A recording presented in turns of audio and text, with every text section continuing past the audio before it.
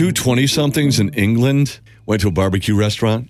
Can't imagine how good barbecue is in England. Maybe there's somebody that really likes it. Anyways, they complained that they found a hair in their food. Got a hair in my dinner. I'm not paying the $90. This should be free on the house. Restaurant manager was a little skeptical.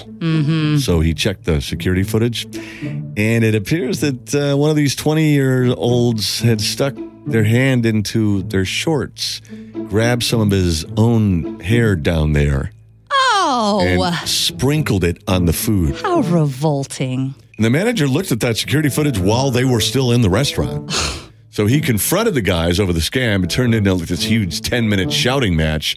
Finally, the guys threw $26 at the manager and left. They were reported to the police. Well, good. And looking at that security footage, the manager might want to think about doing a little radio advertising because those two customers are the only two in the restaurant. Two lonely tools.